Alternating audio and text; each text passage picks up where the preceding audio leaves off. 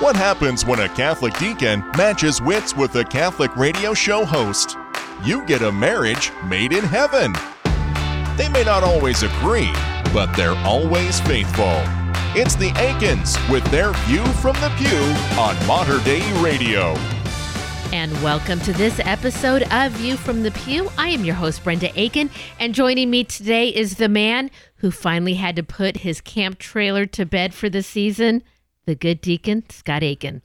Oh, I know, and I don't think I put it to bed like I should have. I should have covered it, but I didn't have a cover for it. But, we bought that in January, and I think I visited that trailer at least once every other week just to sit and, I think, pet it like it's a pet.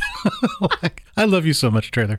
You help us get away and recover and retreat. So that we've used it since we got it, I think, 9 times. So like 9 out of the 11 months that we've had it, we have used it that many times. That's incredible.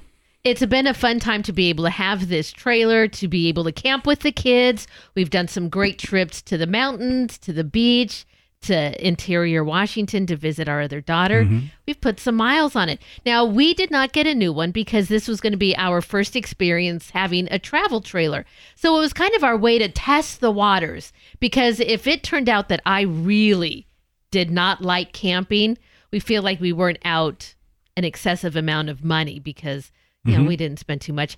But now that we've gone a few times, even though some of the best trips have been those short weekenders, just 15, 20 minutes away. We're close by. We're familiar with all of our surroundings, but somehow getting away, being able to go out and have some good food, to be quiet in the trailer together, to do some reading, it was really a relaxing time. But almost, I wouldn't say every time, but there were quite a few times, I would say, that when we were leading up to the trip where I've had just really busy weeks, or you've had really busy times during the week at work, that the idea of packing up and then going away, you just thought, boy, all I want to do is just stay home. Mm-hmm. And it was some work to get it started. And every single time, once we landed where we were going, it was a fantastic weekend. A lot of times we're unexpected. Those are kind of the unexpected graces. Right. No, it's definitely, we've swallowed the bait, hook, line, and sinker, as they say, for travel trailers, and we'll see where it goes from there. But they have been, for me, these mini retreats for, like you said, just sitting quietly together, having a cup of coffee. We have an opportunity just to be in one another's presence, and I think that's great, because we haven't had much of that in our entire 32 years of existence, being just by ourselves, to be able to just be, because we're always juggling kids or juggling the diaconate that I have responsibility for, and that you, Sharon. So it's great when we get a chance to get away. It's a blessing from God. Well, definitely. Come springtime, we will be getting it out, getting it spring cleaned, and then ready to head out on some great adventures. Just this week, Scott, on the Morning Blend, we got a chance to talk about some big news. Now, we are, I think, prayerfully looking at the light at the end of the tunnel with regards to COVID. The models are showing that we should be continuing this decline, and that really by next year, hopefully early next year, life will start to look normal again. And looking at that, the Archbishop of Seattle, whose diocese we fall under because we live in Vancouver, even though we produce the show here in Portland, we are heading back to church.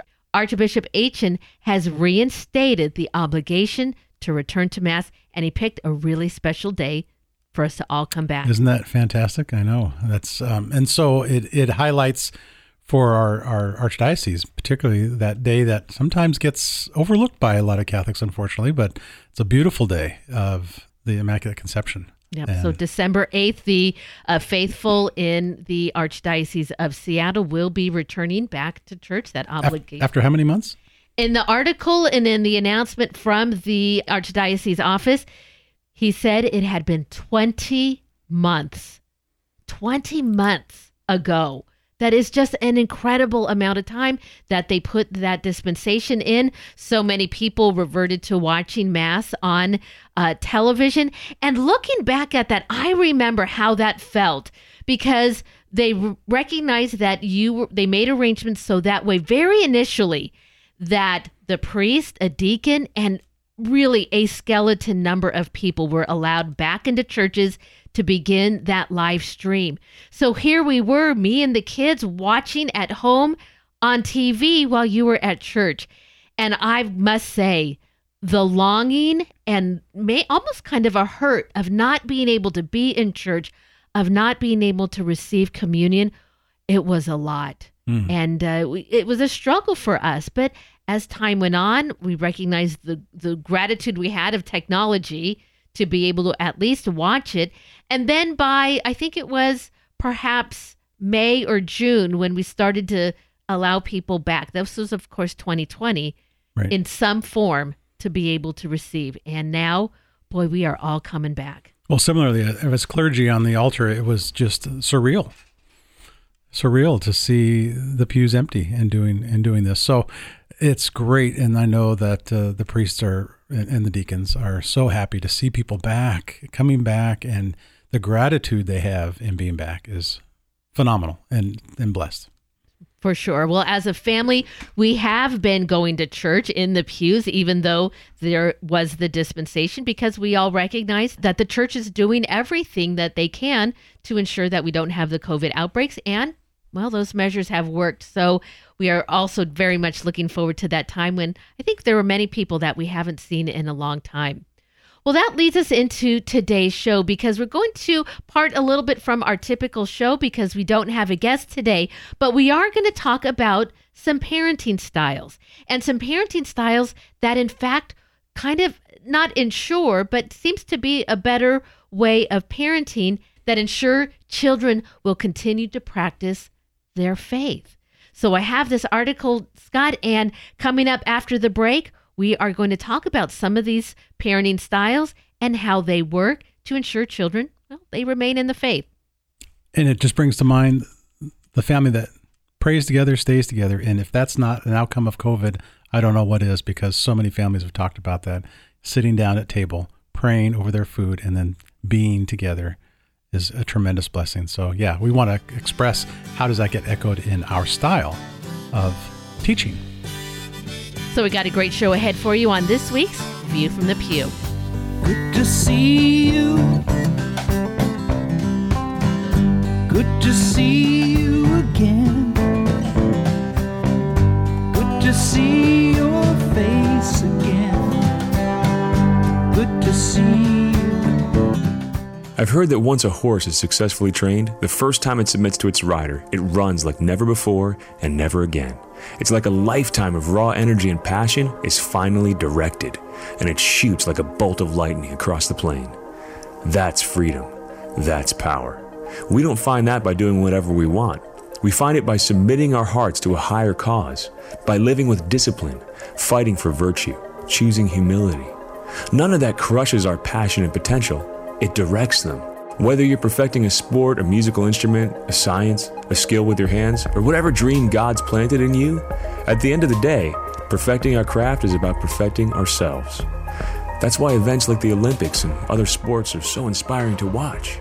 That's what competition is all about. It's what the spiritual life is about too. Not about accomplishing all we can do, but becoming all we can be. How are you perfecting yourself today? This is Chris Stefanik from reallifecatholic.com.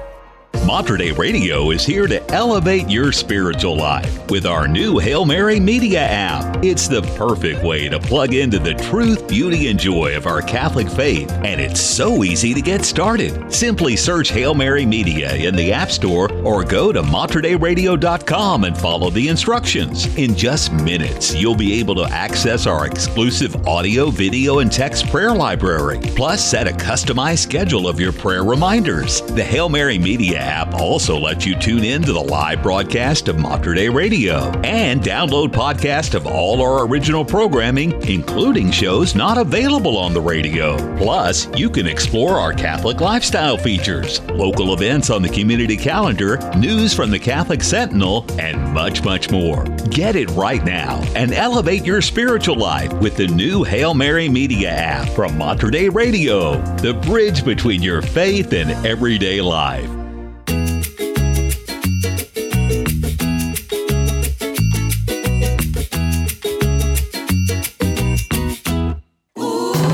It's it's Deacon Scott and Brenda Aiken with their View from the Pew on Mater Dei Radio.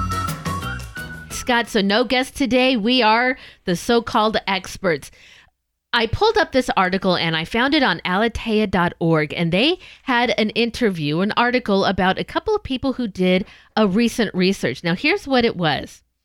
Amy Adamczyk and Christian Smith, he is a sociologist at the University of Notre Dame. She's a professor of sociology. And they took a look at the different parenting styles and which one of those really kind of had the most success in keeping kids practicing their faith. So I thought on today's show, we're going to talk a little bit about some of those styles and what one style in particular has, some of their characteristics, and if any of those kind of fits the way that you and I have managed to parent some children. So looking at these different parenting styles, and I think we have an idea of each one of them, they talked about authoritarian, authoritative, permissive, and the less engaged. So looking at those, so authoritarian, I kind of feel like people of a certain age, and we are probably maybe products a little bit of that. Our parents definitely were the authoritarian, which is basically what I say goes. And it seemed to work for a time. Right. And I think even the church had that very much. Follow the rules, stick in the obedience. And it has to be something that at least includes the mind of the individual that's being asked to be obedient. And when you're just the comparable of when we're parenting, the church has to go through that too. That we as parents have to invite the child into understanding why we're doing this. And if we're just being authoritarian, we're not bothering with necessarily telling them the why. But at the same time, you don't want to go to the deep end of that and go through an explanation each and every time.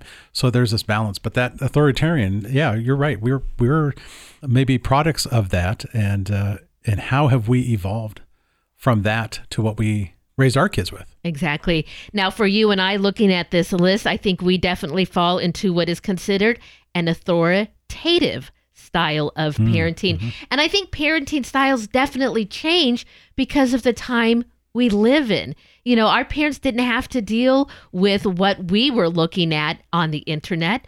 Well, we have to be. We have to be engaged. We have to know what our children are exposed to.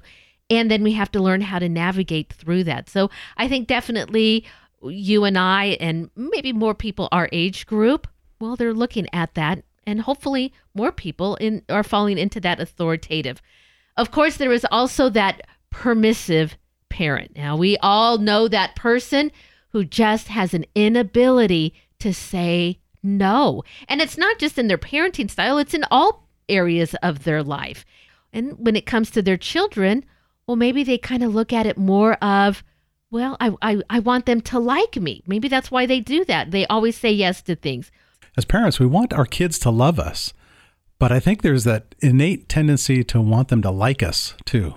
And that's, I think, a challenge, a struggle that every parent goes through, because there's sometimes, and not uncommon with regard to practicing the faith, when there's so much distraction in the world, that you have to take a harder stance and say, here's the boundary. Now, I can explain the boundary to you, but the boundary is not going to move for your benefit in the way that you would like.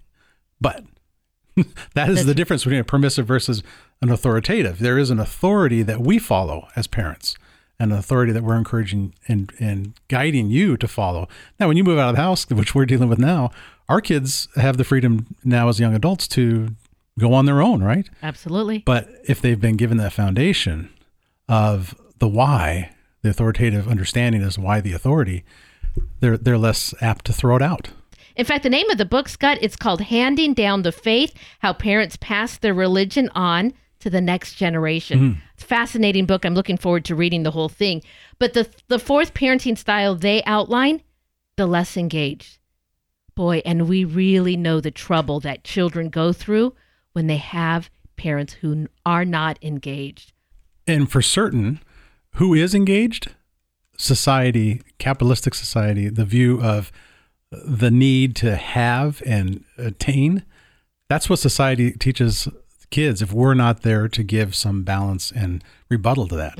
So less engaged means you are going to hand potentially inadvertently maybe your child off to a whole host of influences on the outside world and society who want to give an authoritarian, a permissive challenge. And if the child has nothing else to turn to, that's the unfortunate reality if there's a less engaged parent. Right. Well, again, looking at all of these 4 different parenting styles, it would seem then quite obvious, and this study has shown that, in fact, the authoritative parenting style is the one that is showing that children are remaining within their faith. So here are some of the more characteristics, and we'll go through each one of these, and we can kind of see how that led into our ability to raise our own children, and maybe some of the areas where we didn't quite meet up to where we needed to be. So first of all, they found that the authoritative parent sets clear boundaries and expectations. You know, talking about in the open of the show about returning to Mass, right? Well, setting boundaries and expectations. Well, in the Archdiocese of Seattle, the obligation to attend Mass and receive the Eucharist is being put back into place on December 8th. Well, you've got to set boundaries and you have to have expectations. So with our children, we have an expectation that they will join us for church. If they are under our roof, no matter what age they are, they come to Mass with us on Sunday. That's the boundary, and that is expectation. And I think for the most part, yeah, we've gotten there with them. Yeah, and even though it might be a lift to get all of the kids, and we had all 4 kids, you know, how challenging that was to get them in a van and get the van all squared away and get to church. But, you know, you started discussing our value of our trailer and how when we get ready to go on a trip in our trailer for the weekend, there's kind of this reticence to, gosh, I got to prepare to get everything in there so we can go. But once we go, there's the blessing of being there. I think church is absolutely intended to be and can be that way. Yes, there's a lot of upfront work that we have to do as family, getting everyone together. But when we're there, the blessing we receive is countless. But that requires an awareness of the parents first and foremost, to convey that to their kids in a way that helps them to understand it. So I've seen some parents at our Mass that just give a great attention to what's going on and the why of it. And the kids they want to know that. And that's the engaged component of, I think, an authoritative parent. Again, that's only 4 letters different from authoritarian, right? Exactly. But authoritative means you root it in an authority. You are not acting as an independent authority. Yeah. And no doubt there were those weekends, Scott, and you remember them well too, I'm sure, where we find that you just spent almost the entirety of Mass walking around the back of church with an unruly child, a cranky child. Maybe it was time for their nap if it was a later Mass. And you wonder, why are we going through this? Well, that's because it's important. And the children, you know, even though this week maybe you didn't make it through, you know, but 5 minutes, well, come back next week. Maybe you'll make 10 minutes. And then as the weeks and months and even years go by, well, you find that, yeah, you can get through the whole Mass and everybody's there, you know, hopefully and prayerfully in good form and ready to pray the Mass. What I'm grateful for is that my parents, and I think your parents did the same, taught us faith is realized through persistence. And if there's anything that underpins any notion of faith, it's a matter of continuing in the hope of receiving the blessing. Now, receiving the blessing isn't wealth, isn't position as society might. It's receiving God's fulfillment in the moment and in the moments to come beyond that. That's the efficacious aspect of receiving the sacraments and receiving the Eucharist at Mass. So how do you convey that to a kid? You've got to consistently be there and be persistent in your own way of making sure you're teaching them, not telling them. What a fine line. Absolutely. Well, the next quality of an authoritative parent they talk about in the book is that those parents convey love, they convey warmth, and they convey respect. I mean, there is a lot there. But looking at these things, and I'd like to think that there is a warmth and love within our household, because I think it definitely shows in the fact that our kids' friends, they want to come over because there is something I think that they see that's wonderful and fun and loving and warm about being in our home. I think it's the scent of the Holy Spirit. I mean, as Pope Francis will attest to so often in his speaking, that a home that has that blessing is an attraction to people, whether they're of the faith or not. There's something there that they can't maybe quite put their finger on, but they want to be a part of it. And that's good reflection for us to know that this is worth the work we've done. Because you're right. Sometimes you get there and you're like, why am I doing this? Right. I feel like I'm hitting my head against the wall, but continue, even though it might feel that way. Again, based on the understanding the authority, it's a value. And our parents, I think, gave us a great understanding of the authorities by which we operate within our faith and the why. And yet I think we go even more than our parents did in pouring out even a deeper love, which I think they wanted for us. Mm-hmm. But like you said, the difference in era, we're very demonstrative to our kids. My folks coming out of the Depression and World War II and the family upbringing that they had weren't quite as demonstrative, meaning showing affection, hugging on a regular basis. But that's, I think, what they want for us to do to our kids, and we've been doing that. So. Oh, for sure. Now, where I do find that I fall a little bit short is this idea of respect. And it's not that I don't respect my children, but there does come that time where, even with this, raising teenagers, they get these ideas, and there just comes a time where you have got to shut it down and just think, we got to stop this. We got to stop this. And before it gets, I guess the respect comes in is that you try to shut it down, not because you're disrespecting them, but because you don't want to move into a place with your children that becomes very disrespectful on both ends. So right. Sometimes, again, that's maybe part of that boundary setting, going, look, I know you have this thought, but this is how it is. It's going to be, I love you, and I don't want to go farther in this because, we're getting heated here. It happens in every family. The third component is authoritative parents listen and learn. Oh. And the listening and learning is all about the parent. Even though they're the parent and they are, quote unquote, the authority in the house, they still have to be humble enough to realize God speaks through our kids just as much and maybe more even eloquently than he will through an adult that we might respect, because there's an opportunity in the family to learn who and how God is, who God is and how God loves. Oh, that's right. I just was laughing. I told somebody just today, I said, thank goodness our children did not come out at the age they are now, because we have managed to learn so much. You think about what we knew that first moment, and it's etched in our minds that they gave us our daughter at the hospital.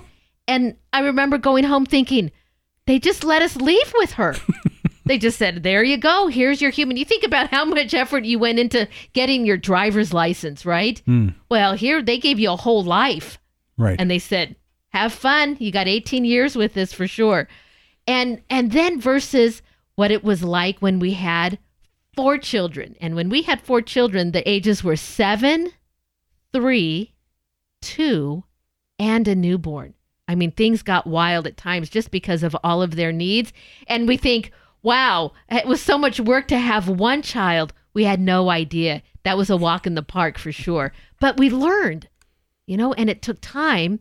We had to listen to each other, listen to ourselves, but also listen to our kids. And boy, it's amazing how quickly we learned what a cry meant, right? That's a cry of uncomfortable. That's a cry of I'm hungry, or that's a cry of, well, I'm just feeling kind of cranky. So right. Those are those things that, again, thank goodness, we were able to learn. The fourth one is authoritative parents walk the talk. And we're seeing that with our kids now as they're young adults, and our oldest is married. How important it was and continues to be for us to walk the talk, because they're going to be doing what we just did in raising them. They're going to be raising their kids. The walk the talk is basically being authentic. Mm-hmm. The authentic voice, when the authentic voice is used, meaning that it's rooted in our faith and trust in the Holy Spirit, it is powerful, not because we're speaking it, but because we have given in humility to God's presence. We have to walk the talk, even when we don't feel like walking the talk. And I think that's the persistence of faith. And, I think, Scott, they've also seen us do that just within our own marriage. I think, and I pray that we have been good models of what it takes to be married a long time. And they were, of course, witness in the house when things were not going right, even between us. If we had a disagreement, and if we had a big disagreement on something, boy, sometimes it would get heated in the house. I think they also saw we stayed engaged in it, and they saw us work through problems and hopefully learn some problem-solving skills on their own. And then lastly, the authoritative parent, well, they take responsibility. Boy, I cannot tell you how many times you have told the kids that you have got to take responsibility and show up, right? You cannot drop the ball. And that's, I think, part of taking responsibility. Boy, the faith is our responsibility to pass it on. Their responsibility, well, is to follow us. And then once they get old enough, it's their responsibility to take what they've learned and really hold that faith to be their own. Exactly. Making it their own is key. And I've said this so often to parents who struggle with confirmation, and they're like, I've got to get my kid confirmed. No, that is the first moment in the faith experience between a parent and a child, for the parent to say, God, I am scared to trust that my child will continue with this faith, but I have to give them that respect, and I have to take responsibility that what I've given them is enough to start them on this journey of owning this faith, which we as parents walking the talk have owned, but we can't be certain our kids are going to own it. They have to do that independently. And that's constantly God's entire lived experience with us, is trusting that people will follow him. Absolutely. And then lastly, Scott, and you and I know that these steps that they talk about here, this is not a magic wand. It's not 1, 2, 3, 4. You do all of these things and your children will remain in the faith. Children will have their own faith. Christ himself came to the earth. He didn't convert the whole world, right? And as parents, we are only called to do the best that we can. And of course, children are going to make up their decisions. But if your child perhaps didn't remain in the faith, well, we, along with you, will continue to pray for all of your intentions. Scott, before we go today, will you end us in prayer? Lord, we thank you for the gift of your family, your adoptive father and your mother, who have given us the model for how to raise a child in the faith, and you give them such certainty in that action. And so we trust in that certainty in our own action and responsibility as parents to raise our kids to the best of our ability, trusting in you that you will give us what we need in our time of need. We put all this to you, Lord, in your name, Jesus Christ, we pray. Amen. And that is going to wrap it up for us this week. Please tune in next week as we share with you more stories about our faith, our family, and our view from the pew. God bless. Have a great week. You've been listening to View from the Pew, a weekly look at faith and family life from a Catholic perspective with Deacon Scott and Brenda Aiken. For more information on the Aikens and to listen to an archive of their previous shows, visit them online at materdeiradio.com/pew. View from the Pew is produced at the studios of Mater Dei Radio in Portland, Oregon.